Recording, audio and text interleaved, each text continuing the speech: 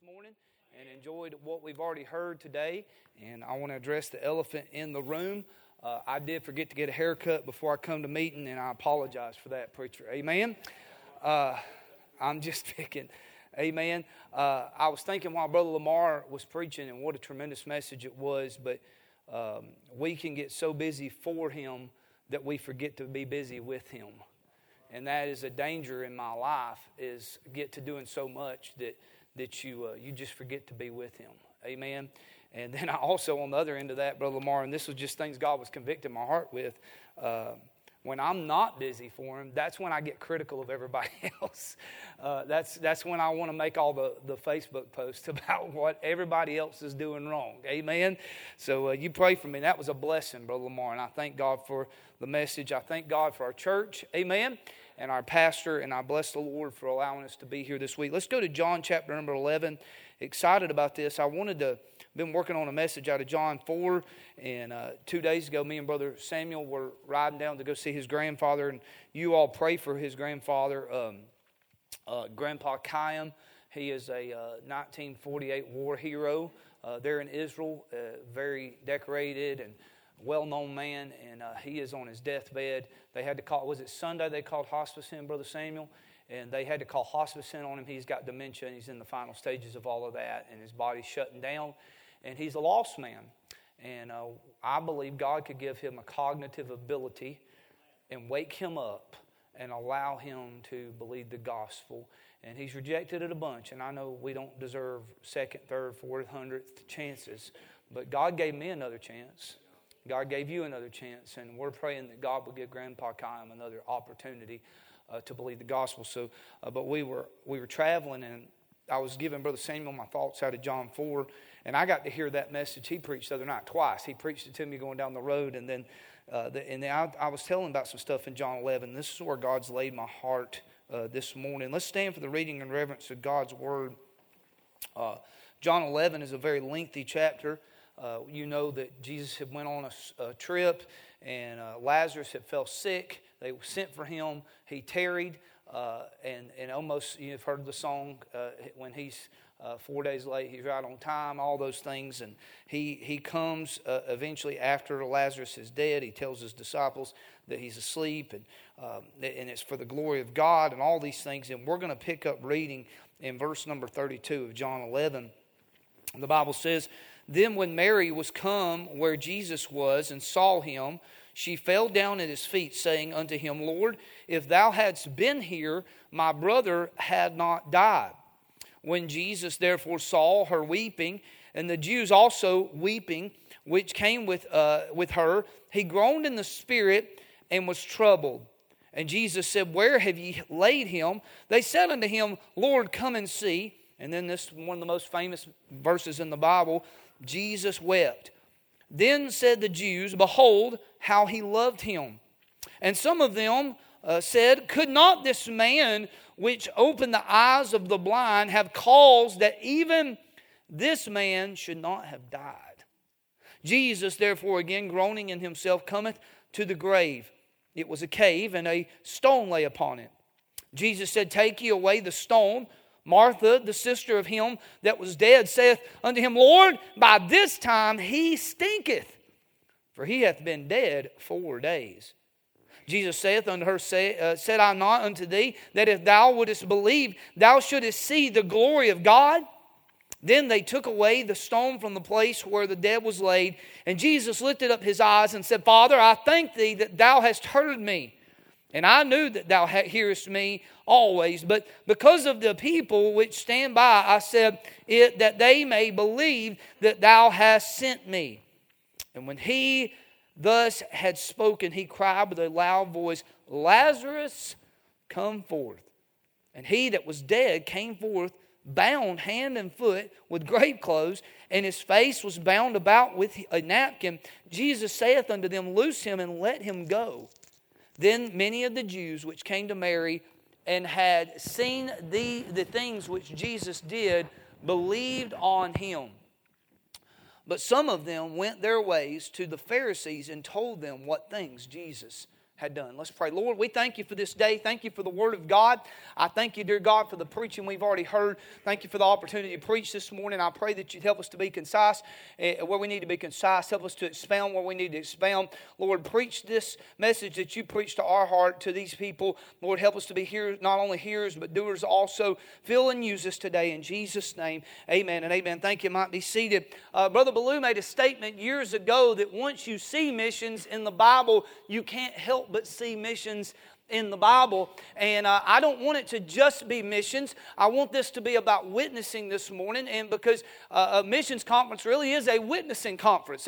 That's what missions is. Brother Matt Stallman, our friend, he said this, is everybody's called to be a missionary. You just got to figure out the distance. Amen. Sometimes it's across the street, and that's where you're going to spend the rest of your life, witnessing and being a Christian witness. And sometimes it's going to be across the states. God may send you to another place like New Hampshire or other places around this country, or God may send you across the seas, and that's between you and the Lord. You got to figure out that geographical location where you're to be a witness. But this morning, as I look at this text, I see the gospel in the graveyard. Amen. We see that this graveyard can be a mission field. It can be a place to go and witness. So I want to look at a few things about this, getting the gospel to the graveyard. The first thing we notice is there's praying for getting this gospel to the graveyard. In verse number 3, they send a messenger to Lazarus, but on behalf of Lazarus it says, therefore his sisters sent unto him, saying, Lord, behold, he whom thou lovest is sick. And I think a lot of times we wait till people get to the end of the road before we start praying for them.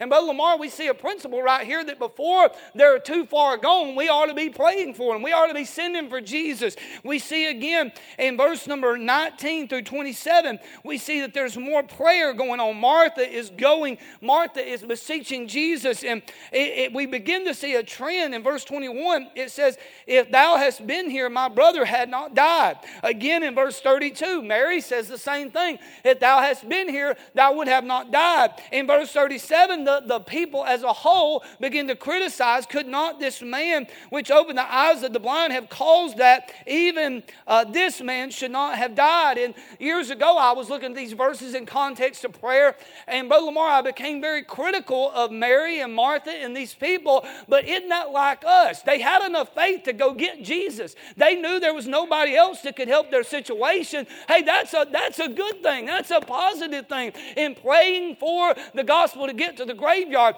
But Brother Sam, in their faith, it was weak. It was lacking. They didn't know exactly what to pray. They just knew that Jesus was the only one that could help their situation. They even prayed some of the wrong things. Amen. How many of y'all have ever been guilty of probably praying the wrong things? But here's the thing. I may not have much sense, but I do know this, that the only person that can help my lost loved ones, the only person that can pull down the strongholds in North Korea and Iraq and Iran and Gaza and Israel and in our next door neighbor's house is Jesus. Amen. I may not know what to pray, but I'm glad that the Spirit of God that lives within me, He knows what we ought to pray according to Romans 8:26, and He helps us to know what to pray. So we see there's praying. My wife, a few years ago, many of y'all know this story, but I'll be honest, 2 weeks prior to us getting the call from her mother about getting saved, Brother Lamar, we had conversations 2 weeks prior saying stuff like, I just don't know if she's ever going to get saved. Is this ever going to happen? My wife at the time, she had been in church for 17 years, and Brother David, we didn't think she would ever get saved. Y'all ever felt like that? Hey, but I'm glad just a couple of weeks later, when we didn't think it was going to happen, that's when her mama called and said, hey, could you talk to me about being saved? And guess what? She got saved. Amen. Hey, I'm telling you, prayer is just as important part of the Great Commission. It's not all we should do, but it is the first thing we should do. Amen. Hey, I can't necessarily go preach the gospel openly in North Korea today. I can't go to Iraq and just openly preach the gospel. They would probably cut my head off or put me in prison. Hey, but today there is no governmental barrier that can keep the gospel from going in view of prayer. Amen. Hey, prayer is the key to this. Amen. So before they ever get to the graveyard, there is prayer. And may God help our unbelief. It ought to give you courage and help this morning that even if we pray the wrong things sometimes, God's already moving in our situation. Before they knew what to pray, before their faith was really increased, Brother Danny, Jesus is already moving in on their situation. Jesus already had a plan. Jesus was already moving on in on the impossible to be done. So we see the praying for this gospel in the graveyard. But number two, we see the place of this gospel in the graveyard. In this graveyard, everybody's on a level playing field, aren't they? There's no, you might have a pretty nice tombstone, but you're rotting under the ground just like everybody else. Amen. Now, I'll say this. She made the statement, he already stinks, right? And there's some sinners that have been dead longer than other sinners, and their decay is more prevalent. But dead is dead. All sinners need the gospel. Hey, do you know of any graveyards around here? I'm being typology speaking. Do you know of any places that need the gospel around here? Hey, I'll tell you, our church is so faithful about going door to door, and the testimony is known around the country. I try to tell it. People tell me all the time. I was with somebody recently, and they in a morning service, and they were telling me and Brother Samuel how door knocking will not work anymore, and how they've absolutely quit it. And I told them, y'all pray for me. I lack filter, okay? I know y'all were surprised, but I lack filter. But me patting him on the back and saying, well, it's okay, brother. It ain't going to do any good. So very respectfully, this man's old enough to be my dad. Very respectfully, I said, well, brother, the Jehovah's Witnesses in the Mormons are still going door to door. And I said, if it didn't work, they wouldn't be doing it. Then he began to complain about a mosque that was in their backyard. And he told me that there's a mosque back there. And sure enough, I went in their backyard that day and played basketball with some boys. I know I'm not a good basketball player, but it's not about how good you are. It's just about making contact, okay? As in cowboy boots, don't do that, all right? But I look in the backyard of this church in the middle of nowhere, and there's hijabs coming in and out of this building. Brother Nathan's been there. That same night, Brother Samuel and I dropped in on a church planter that's only been in his town since April, started from scratch. Am I telling it right, Brother Samuel? They go door knocking almost every other day of the week, and they've not had less than 50 people. They've not had less than 50 people in a single service. Told us they have to have a baptismal service every month, Brother Lamar, because they're busy in the graveyard. Y'all ever been into a graveyard, a real one? It's kind of weird. I don't like hanging out in them. But there's Star of Davids on tombstones. And there's crosses on tombstones. There's baby tombstones. There's adult tombstones. There's beloved father tombstones and dear mother tombstones. Some of that's just lies, but you understand. There's a lot of date in between the years, and there's short dates in between the years. The graveyard is no respecter of person. And that lets us know who all needs the gospel. I'll never forget this. I was in Bible college in Augusta, and I was working for a lawn care service, and one of their clients was the synagogue. It's one of the oldest synagogues in the southeast. And Brother Brian, the synagogue had a grave area in the cemetery district, which is huge. I'm talking about acres of graves. You got to think some of these graves go back to the 1700s. And Brother Danny, we would cut the synagogue's grass one day or 1 week, and the next week we'd go to the graveyard district and cut the grass there. And I'll never forget about the second time we were cutting the grass at the graveyard after I started work there. I was weed eating around some tombstones, and I started seeing all those Star of Davids. And as far as I could see this way, that way, and this way, there was a brick wall behind us, was Jewish graves. And it dawned on me, Brother Sam, if all of those people died believing Judaism, that they're in hell today. See, physically, once they're in the graveyard, there's nothing we can do for them. But spiritually, and you have to quicken who were dead. Today, our lost loved ones, our lost family members, they're in a spiritual graveyard. They're dead men and women walking. But while they're alive physically, there is still hope. Amen. So we see the praying for the gospel in this graveyard. We see the place of the gospel in this graveyard. They're all on equal ground. But then we see the power in this gospel in the graveyard. In verses 43 and 44, Jesus shows up. Jesus has the power to do what needs to be done. He calls him. His word works. I think Brother Terry said a thing or two about it last night, but his word really does work.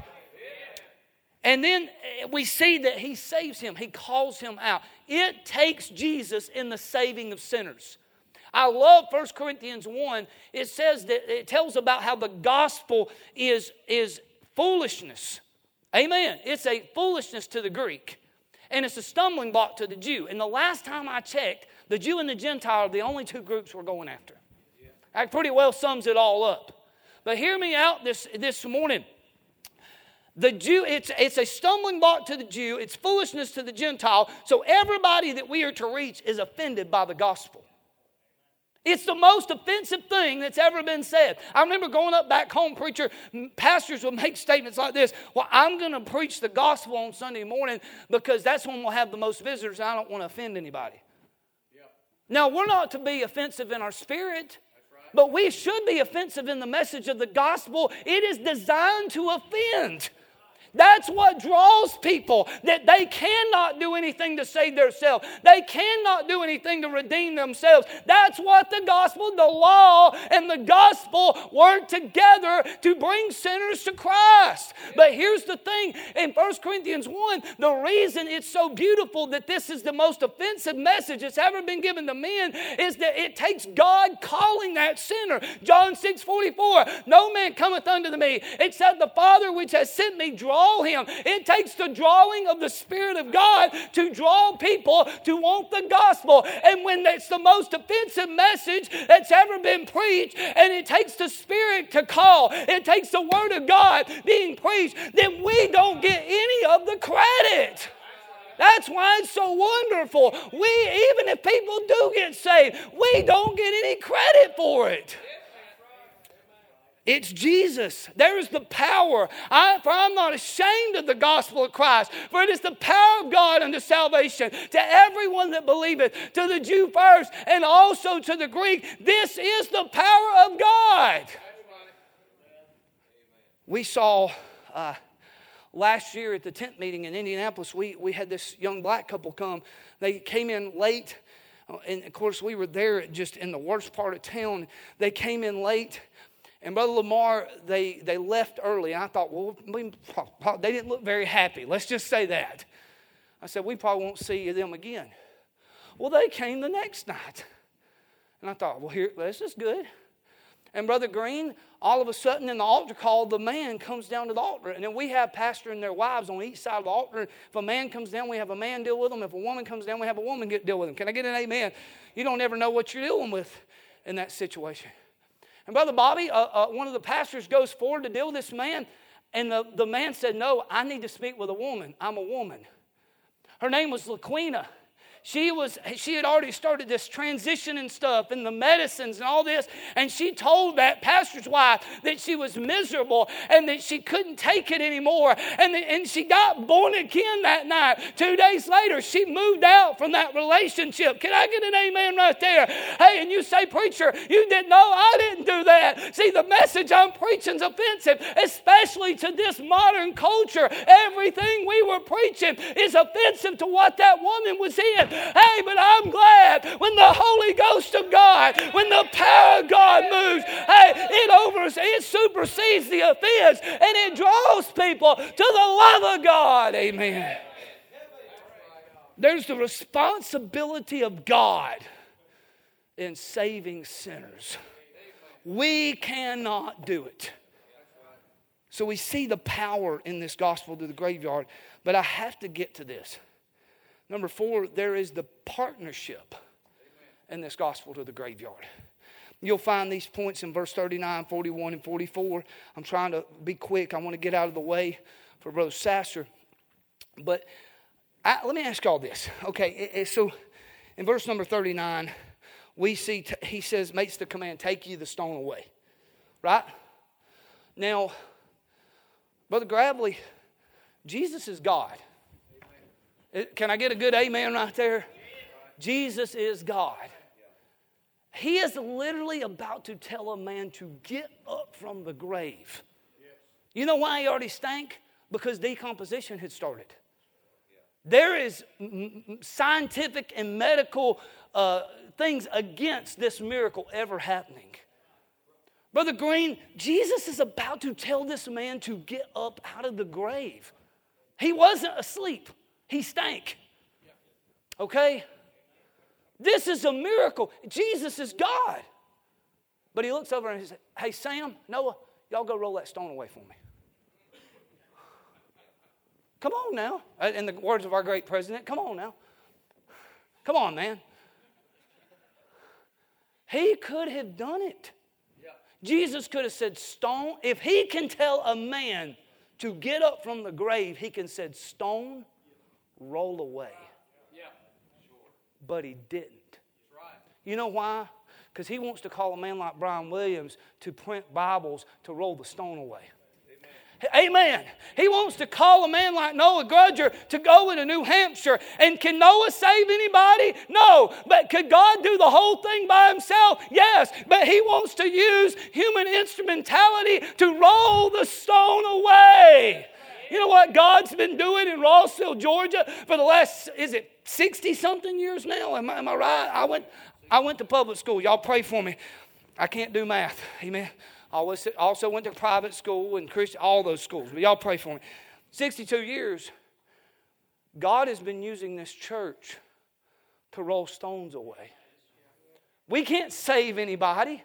It takes the responsibility of God, the power of God in the lives of sinners to save them. And God could do it by himself. But aren't you glad? Hey, he doesn't need us this morning, but he sure does want us this morning. Brother Matthew, he wants to include us. He wants to incorporate us. He wants to use human instrumentality. He could walk in the graveyard and do all the work by himself. But no, Brother Bobby, he lets us go up and down the road, rolling stones away. Amen. Hallelujah to God. I don't deserve this morning. Hey, I don't deserve to get to preach. I don't deserve to get to witness. I don't deserve. I ought to be in the graveyard this morning. Oh, but I'm glad, even though he can do it all by himself, he lets me have a part, just a small part, every once in a while to roll some stones away. Amen. Hallelujah to God. I got to pass my outline. Y'all pray for me. Verse 41, then they took away the stone from this place where the dead was laid. And Jesus lifted up his eyes. You know what Jesus says here. I'm going to skip down to verse 44. I love this. There is human responsibility in praying. Did Jesus already plan to go and do this? If you read the beginning of this chapter, Jesus stayed away so it would happen, so he could do it. He's moving before we ever pray. He just wants us to be included in on it. Amen. Brother Samuel talked about Esther the other night. God could have done what he did without Esther, but he included Esther. So there's responsibility in prayer for us. There's responsibility in evangelism, rolling the stone away. There's a lot of stones out there, y'all. There's a stone of self-righteousness. There's a stone of water baptism for salvation. There's a stone of self-sanctification. There's a stone of Islam, and there's the stone of Buddhism and Judaism, and there's stones all over the place. It's our job to figure out, by the help of God, how to roll those stones away and let the Word of God get to those dead people in the graveyard. But look at verse 44. And he that was dead came forth, bound hand and foot with grave clothes, and his face was bound about with a napkin. Jesus saith unto them, loose him and let him go. Now wait a minute. Jesus just raised this man from the grave. He already could have said, hey, stone, get out of the way. Couldn't he? Yes. But Brother Josh, then he could have easily said, grave clothes, come off this man. Yes. It's easy. Easy peasy, lemon squeezy. He just raised a man from the dead. He could get some grave clothes off this man. But instead, he uses human instrumentality. He incorporates people that have been alive longer than Lazarus to come alongside and help him to get the remnants of the graveyard off of him. If rolling the stone away is a picture of evangelism, then getting the grave clothes off is a picture of discipleship. We are to pray for the graveyard. We are to go to the graveyard. We are to roll stones away in the graveyard. We are to get the Word of God to the graveyard. But when they do come forth out of the grave, when God does His side of this thing, it is our job to come alongside of them and graciously help them get the grave clothes off. The evangelism and the discipleship method here is in the text. And God, it's not just going to happen by accident. God wants to use us. The last thing, there's the product of getting the gospel to the graveyard. Verse 43 for 46, let's focus in on verse 45. Then many of the Jews which came to Mary and had seen the things which Jesus did believed on Him. Because of what Jesus did in the graveyard and this man getting up, naturally other people believed who Jesus was. And is it not a ripple effect? Some of y'all have been here long enough to remember when Brother George Hartman got saved and how the church was faithful to go every year for all those years. And Brother George came in and got saved. And then it seemed like every service for the longest, he had people coming and getting saved and people coming and getting saved. It is a ripple effect. And when we go and reach those people that are in the graveyard, that's exactly what happens. There's a ripple effect. They're going to influence others who are dead. I like in verse 9 of chapter 12, much people of the Jews therefore knew that He was there, and they came not for Jesus' sake only, but that they might see Lazarus also, whom He had raised from the dead. The life of a man who was dead drew people to Jesus. That is the product of evangelism and discipleship, that when we go to the graveyard and we roll the stone away, they may never mention the man. The names of the men who rolled the stone away, the names of the men who helped get the grave clothes off are never mentioned in this text. But the man they got out of the graveyard gets to go on and replicate what they did in his life. And that is the Great Commission getting completed. Us going, teaching them to teach them to teach them. I want to ask you this morning, where is your graveyard? Maybe God's got a specific place He wants you to go. But if your graveyard is Rossville, Georgia, Fort Oglethorpe, Ringgold, Chattanooga, get busy rolling stones away.